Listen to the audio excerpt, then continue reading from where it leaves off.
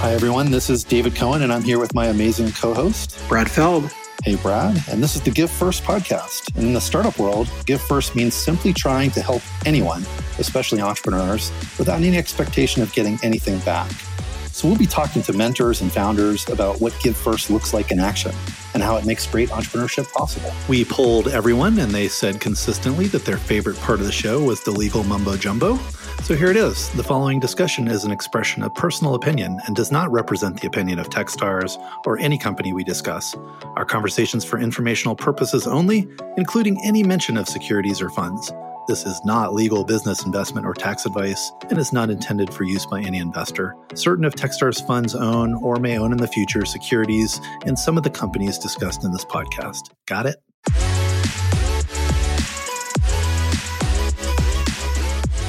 Welcome to today's Give First podcast. It's Brad Feld. I'm here today with Matt Harris. Matt's a relatively recent friend, 4 or 5 years, but somebody I've known for a long time through a couple of other connections that are linked back to Techstars. Today, Matt and I both serve on the AvidXchange board and have done that since Bain Capital Ventures led an investment that we participated in. He's also been longtime friends with Mark Solon, and hopefully we'll get back into some of the history that Matt and Mark shared. For those of you listening, Mark has been involved with Techstars almost from the beginning as well, and for a number of years was front and center in all the investing activity that Techstars did. Also, my partner, Seth Levine, has some entertaining stories about Matt. Hopefully we'll hear at least one entertaining story from Matt about Seth.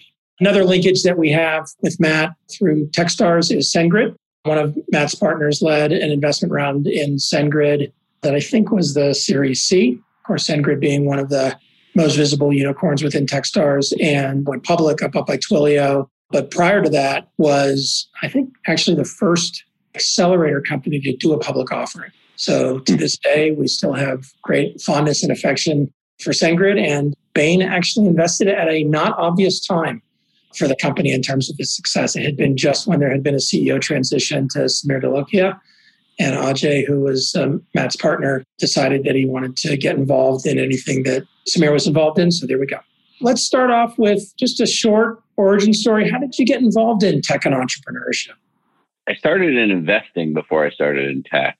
I started my career at Bain & Company Consulting, and then after a year of that, found my way to Bain Capital in 1995. And as you recall, Brad, of course, obviously there was tech in 1995, but it was still pre-internet or pre-commercial internet. So I did private equity at Bain Capital in the mid-90s, but stumbled on what we would now call a fintech deal. We bought a credit bureau, turned it into something called Experian for folks who've encountered Experian. And I just got the bug. I was really enraptured by seeing what tech could do to a company. When I was at Bain & Company, my biggest client was Digital Equipment Corporation.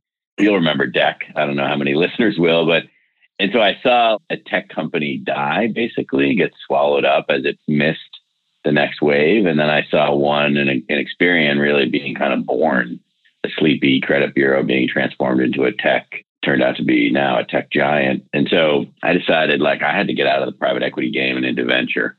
So that was really my origin story.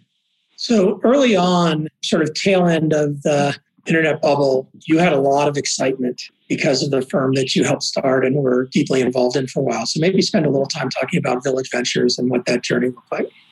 Yeah, excitement's a good term, positive and negative. I left Bain Capital in 1997. So I really was only there a couple, 3 years. And what happened was I had gone to a small liberal arts college called Williams in Western Massachusetts in a rural community of 6,000 called Williamstown. And my college roommate, this guy, Bo Peabody, had started a company in our dorm room called Tripod, which was an early online company that became an early web company, was the 9th most trafficked website on the internet, competed with GeoCities in the we help you build a homepage segment of the early internet. Think and of so all it was these going companies gangbusters. that nobody knows of, right? You didn't even link it back to something like Lycos that, nobody would remember Lycos either. Exactly. I was going to go with Angel Fire, but I figured maybe even you didn't come across that. So anyway, we all helped to start this company, and it's growing in Williamstown. It's got 70 employees. It raised venture capital from NEA. And Williams College is thinking, we need more of this. We need more employers like this locally. And so they didn't have to convince me. They said they'd put up $500,000 if I would leave Bain Capital and come back to Williamstown to start my own firm to basically do economic development with one $500,000 limited partner in the fund. But I was 24 years old and that sounded great to me. So I did that, got a golden retriever, and Audrey and I started this firm called BCI in 1997 with our $500,000. And you'll remember that was an incredible time to be in VC. Like everything we did worked. Tripod, we sold to Lycos. That was great. We did a bunch of other things that worked. I mean, that fund was marked at 10, 12x at one point. And so we raised another fund, we again being me and this golden retriever. And then finally, after 2 years of this like uninterrupted success, Bo sold Tripod and he and I started a firm together called Village Ventures. And basically we were like, look, if it can work here in a town of 6,000 people, we can do venture capital anywhere. And venture capital in the United States is so concentrated in California and Boston, New York, maybe, that there's this gaping hole in secondary and tertiary cities that have intellectual capital, but no venture capital. And so we built Village Ventures to be kind of a platform to allow local funds to get started on our infrastructure. What were some of the funds that got started? Well, you mentioned Mark Solon. So one of the first places I flew was Boise, Idaho. That was my life for 2 or 3 years. We called fund development. I would fly around the country, went to almost every state, and started about 25 different funds. Actually, my first hire at Village Ventures was Bo and me. And then my first hire was a woman named Gina Raimondo, who we brought on to lead up this fund development effort. And she just got sworn in as the new Secretary of Commerce under Joe Biden. She had ended up being governor of Rhode Island. So Gina and I went to Boise and we met Mark Solon, who had just moved to Boise recently. His wife was from there and he decided he was going to start a venture fund. And our proposition was basically a fund administration platform. It was actually pretty hard to start a venture fund back then. This is before Carta and before AngelList.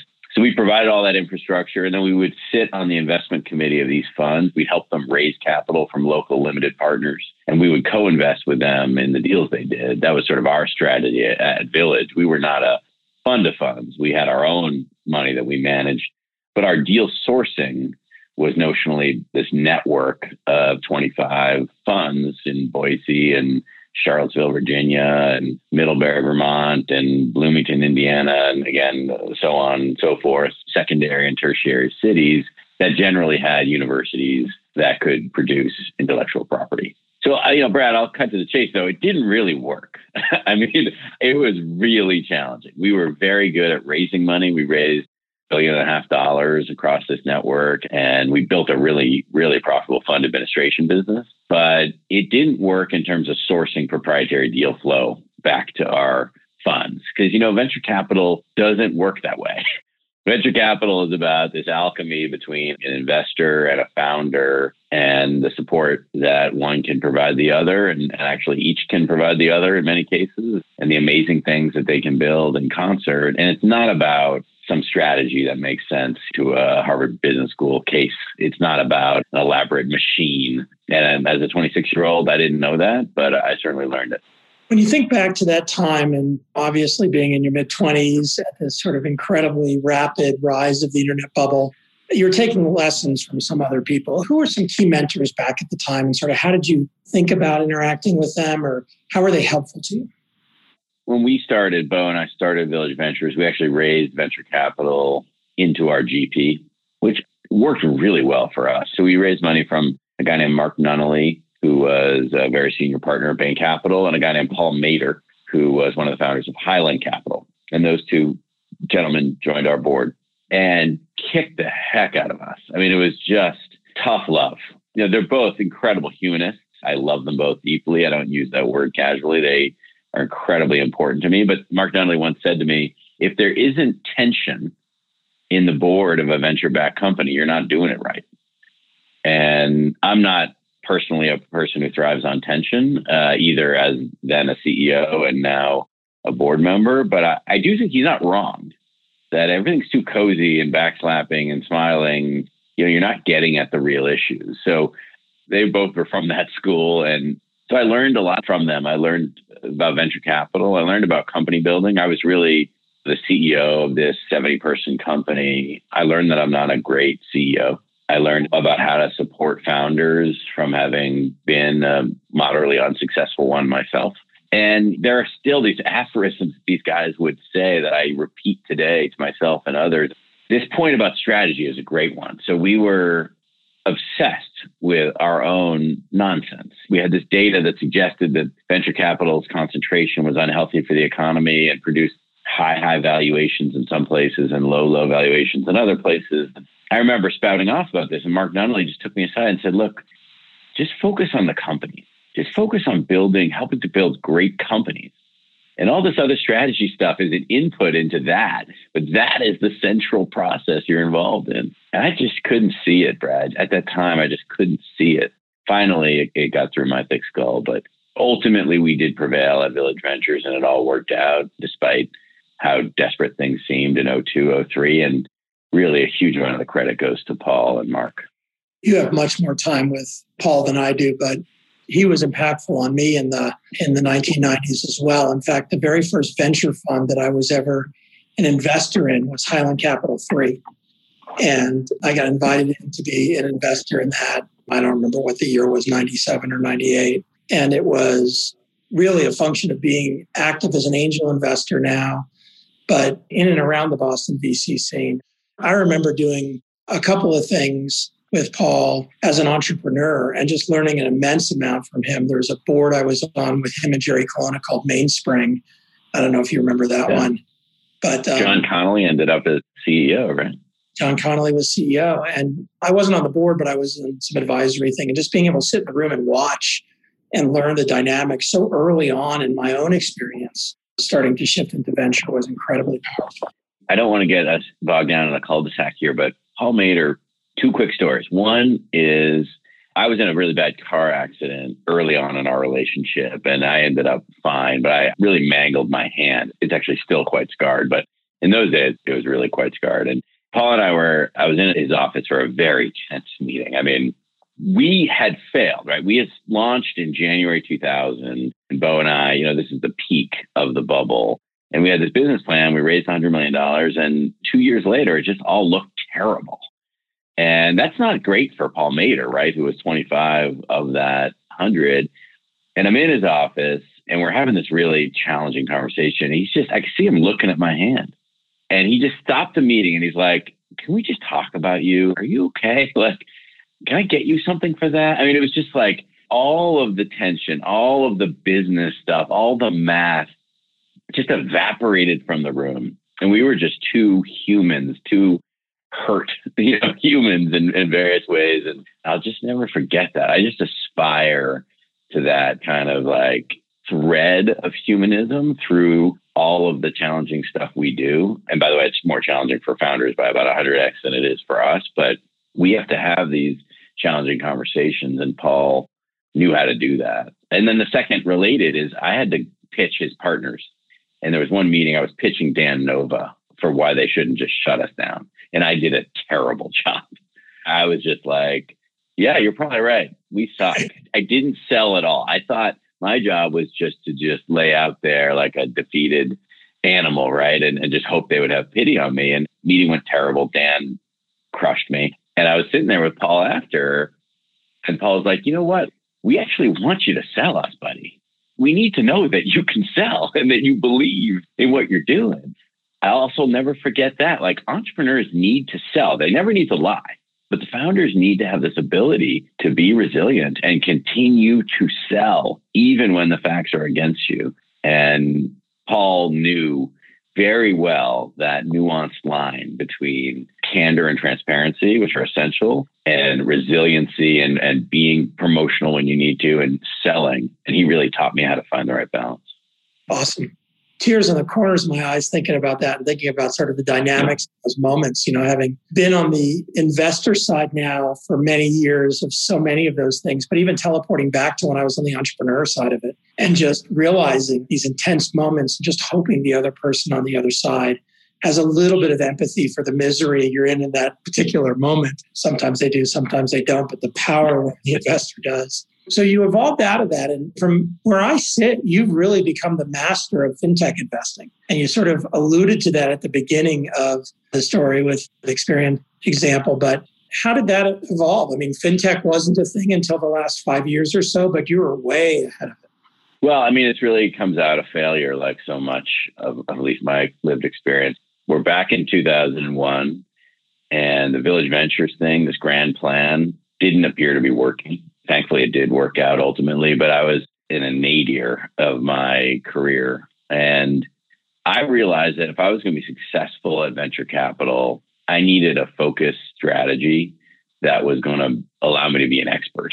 Because the way I saw VCs was they were generally like very good at sales, and they were extroverted and energetic, and thinking of like John Doerr and Tim Draper and guys like that who are just like very optimistic, bouncy people. And I'm just not like that. You know, I'm sort of introverted and shy really. And I only feel confident when I really know what I'm talking about. And so I decided I was going to pick a lane where no one else was operating and where it had sufficient complexity to where I could maintain like a durable competitive advantage over people in the off chance that anyone else was interested. And so I picked financial services. I said, you know, there's payments, lending, investing, and insurance. Those are like the four things that are the underlying activities within financial services. All of them have technology. And even though not a lot of founders are focused on it and no other VC is focused on it, like that should change over time. So I'm just going to become like the world's expert on those four things. And I may have a career of obscurity.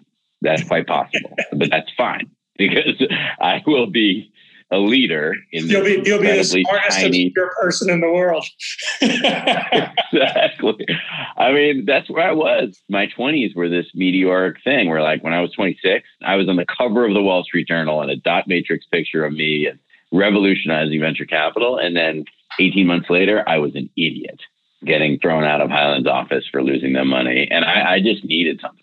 I needed something that I could be very certain of that would anchor my identity as an investor. And it felt like a terrible choice for at least a decade, to be honest. But it was essential and it served its purpose from day one. Because when anyone said, okay, like Matt Harris, what's his story? There was an answer. He's that fintech guy. Like, I don't know what that is. I don't know why he's doing it, but that's what he is. And honestly, that meant the world to me. You've been part of an organization that from the outside can feel pretty complicated, that obviously supported that journey of yours, which is Bain Capital. Talk a little about how somebody from the outside should think about what Bain Capital and Bain Capital Ventures is and sort of how the pieces fit together. The brief history is Bain Capital was spun out of Bain & Company in 1984 by Mitt Romney to basically take this culture of thinking deeply about companies and industries and then try to apply to investing. And I think that's basically still it. It's a bunch of folks now, 1,000 people. When I joined, it was 20, 25 in 1995. And we do a bunch of different things, private equity still, obviously venture, growth equity, credit, but it's culturally the same. It's basically, we have a set of ideas and a set of frameworks for thinking about companies and thinking about industries. And we try to leverage that common culture and common set of ideas and frameworks to be successful in different fields of endeavor within investing. And we're more successful in some than others, but successful enough in aggregate to have raised $120 billion and, continue to go from strength to strength. I think we're one of the largest, if not the largest, firms like ours that are still private. So you might think of Blackstone and Carlyle and KKR and Apollo, et cetera. And we're sort of on that list with TPG, I would say, that have remained private and will continue to remain private. So that's Bain Capital. It's a bunch of nerdy, wonky business thinkers, not finance thinkers, trying to bring a business-oriented mentality to what can often seem like a highly kind of financial set of activities. And 20 years ago, we tried to see how this could be useful in venture capital. And it took us a while, because private equity and venture capital are so different as to really not even be useful to one another in most ways. I mean, private equity is control-oriented and often adversarial and inherently financial, whereas venture capital, in my experience, is decidedly minority-focused in terms of what percent you own of a company. And in every other way, you're an advisor. You have maybe influence. You have no power, generally speaking. And so you have to be consultative. You have to be nice. the best idea wins. So you have to really have good ideas and a reputation and a manner consistent with being an advisor, not an owner. And so it took Bain Capital a while. I was at Village Ventures for the first decade of the life of BCV, and it took them a while to find their sea legs. But guys like Ajay and others ultimately coalesced a culture that took those ideas around building companies and thinking about industries into an asset class that's about minority ownership and supporting founders. And so that's sort of the Venn diagram, is those two bubbles where they intersect. When you think about the evolution of your own career, shifting from being the mentee to today being the mentor, and still obviously in my experience with you being a voracious learner and sort of deeply engaged in trying to figure things out. But for a lot of people listening, one of the things I often say is that the most powerful mentee-mentor relationships are ones that become peer relationships over time, where the mentee and the mentor learn from each other versus one way or the other. We could use Paul again, but other than Paul, maybe give another example of an entrepreneur that you've had that kind of back and forth experience with over the last 5 or 6 years, and maybe a couple of the things that you've done differently than you think a lot of other VCs do in terms of exploring that relationship. Yeah, I'll pick a guy named Flint Lane. Flint is a serial founder in the payment space. His current company is called Billtrust, and it's a public company now, just here recently. We invested 8 years ago, and I joined the board. It was maybe a $10 million revenue business, and it's well north of 10 times bigger than that now. And Flint is a classic founder in many ways. He's headstrong, he's independent, he is a former engineer, highly structured thinker, but also very emotional. I find that the instinct to start a company, the instinct to overthrow an industry, to be transgressive, to change the world, rarely comes from the result of coolly analytical processes. It is almost always accompanied by a chip on your shoulder, or whatever the source of passion is, there is also passion there, even if it's not obvious. And I think I learned so much about those dynamics from Flint, who comes across as intense and analytical, and he is, again, an engineer. He's also deeply human in ways that it's important for him that I tap into that as well in our interaction. And it's not to say that I'm not human. I think I have a lot of empathy, but I'm also comfortable with cool and efficient communication styles. I've needed to learn that sometimes I need to spend more time on a topic, and sometimes I need to be more nakedly human with certain types of founders. And I would say even most types of founders actually appreciate that in their investor. There's things I've said to Flint 5 years ago that he will bring up that clearly stuck with him. And it's made me not cautious about what I say, but it's made me more thoughtful about all my communication with founders. Because, your self-image, Brad, I think is probably more like mine. Like, I'm a service provider. You don't dwell on things the guy from PricewaterhouseCoopers says to you, probably. And that's kind of like where I am, right? Like, the founder's the center of this story. And we're there trying to support her, trying to support him in building their company. But in fact, in many cases, they don't view it that way. They view you as a mentor and a board member. So technically their boss, an arbiter of their success. I can't tell you how many founders it ultimately emerges. Think about our return on their investment. They want to be our biggest return in a given fund. They want to return our whole fund. And I'm sitting there thinking, why would you care about that? You've got all your employees and your customers, and I'm just a tiny piece of your whole stakeholder package. But I've learned from Flint and from other founders that no, it's a really essential two-way relationship. And therefore, as investors, we need to be incredibly careful, not reserved, not restrained, but just careful and thoughtful about how we show up vis-a-vis our founders. Because the things we say, the things we don't say, the look on our face can have massive unintended consequences if we're not thoughtful. Love it. Let's shift as we sort of get to the tail end of this into a couple of rapid fire questions. I'm going to ask you questions, 30, 60-second answers, and feel free to be as amusing as you'd like.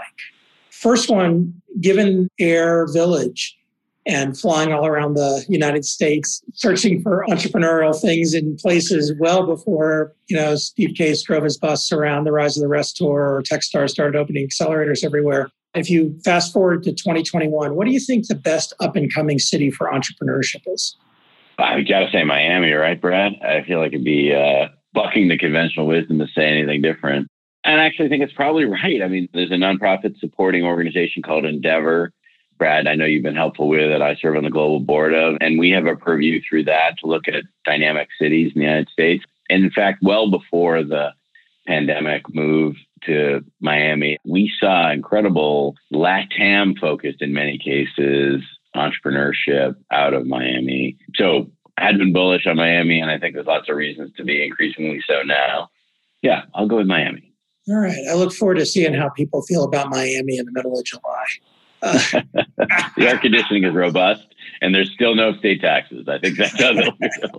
No, I'm a big fan of Miami. My grandparents lived in Hollywood Hills, and they spent much time there. So it's really fun to watch Miami come into its own as an entrepreneurial place. How about favorite place to visit? And actually, let's toss July into that question. So in the middle of summer, if you had to go somewhere, where would you go? Martha's Vineyard.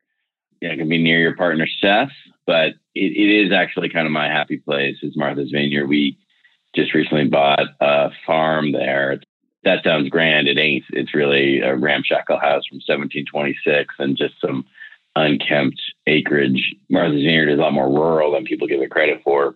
And so my wife and I and our 6 kids are going to try to do some sustainable farming. We're really excited about that. So you will definitely find me operating farm equipment on Martha's Vineyard in July if I'm doing it right. As a kid who grew up in Texas and whose parents have a farm an hour north of Texas, if you need tractor recommendations, I got you covered. If you want something from the 1950s or 1960s that's red, I'm your guy.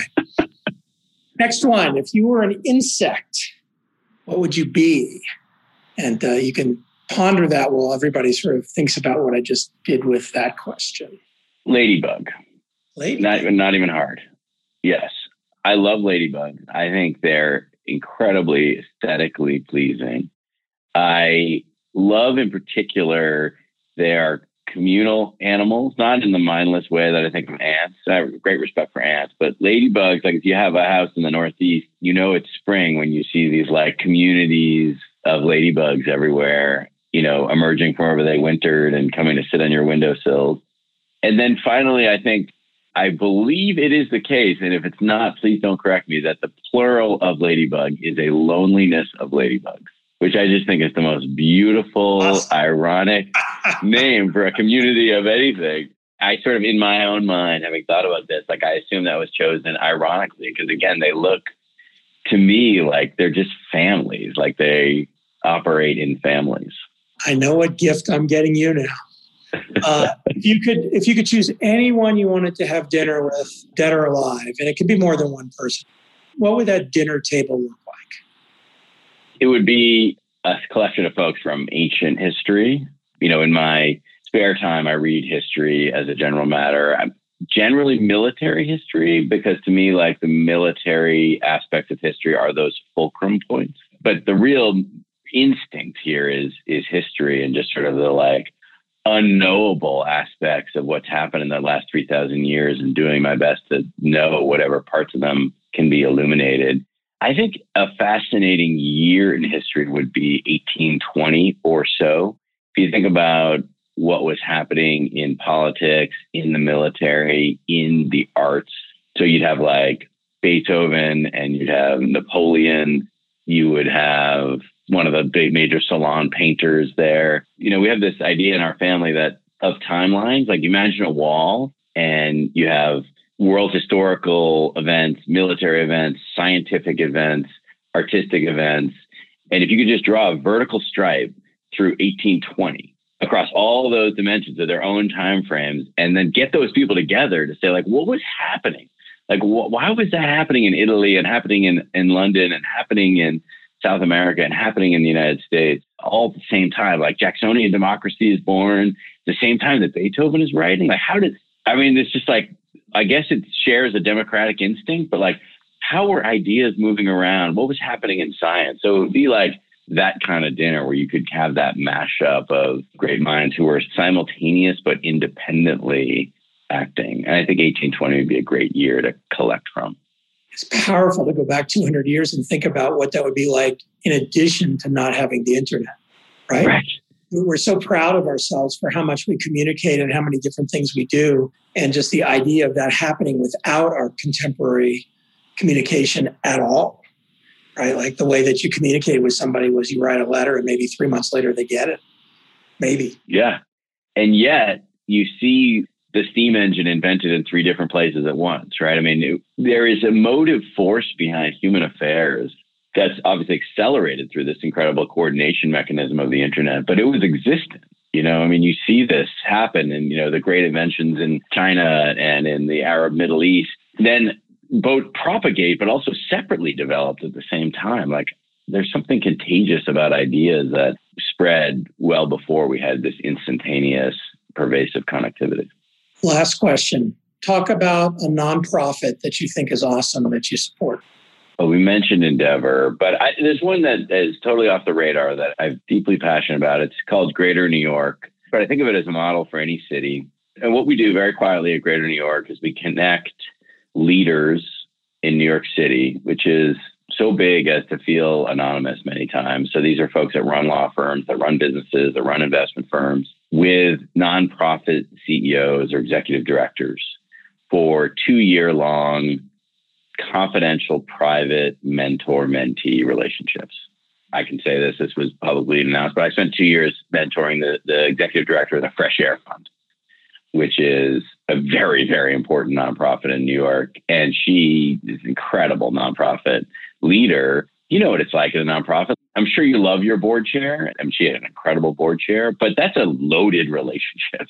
That's your boss, and all those members of the board are your boss. And again, this woman had incredible assets in that regard in terms of great board, but just having someone she could spend time with once a month or more who had no agenda, who had no stake in it, and just knew how organizations worked and could be a sounding board for her. I just saw it, again, regardless of my own personal qualities, I just saw having that be instrumental in her personal development and professional success. And so Greater New York is this. There's a 4-person staff and a small board of directors that I'm on, and we cultivate these leaders and we connect them confidentially and privately to these major nonprofit executives. And it's just magic. And it's all in service of making New York City a better place to live by making these nonprofit institutions stronger than they otherwise would be. And it's something that I wish for every city. Wonderful. Matt, thanks for the time today. Always a delight to spend any kind of time with you, and it's a double delight to get to share some of you with all the Give First listeners out there. So thank you. Honored to be on the show, Brad. My relationship with you over the past 5 years on Avid and beyond has been a whole new chapter in my evolution as an investor. I learned a huge amount from you. I decided not to embarrass you by naming you as one of my mentors, but it's surely the case. And so thank you for having me on the show. More importantly, thanks for being Brad Feld. Back at you. See you soon. Thanks a lot for listening to the show today. We'd love to hear your feedback, ideas, or who you'd like to hear next on Give First. And please leave a rating and review, ideally a good one. And reach out anytime to podcasts@techstars.com, or on Twitter, I'm @David Cohen. See you next time. Don't forget, give first.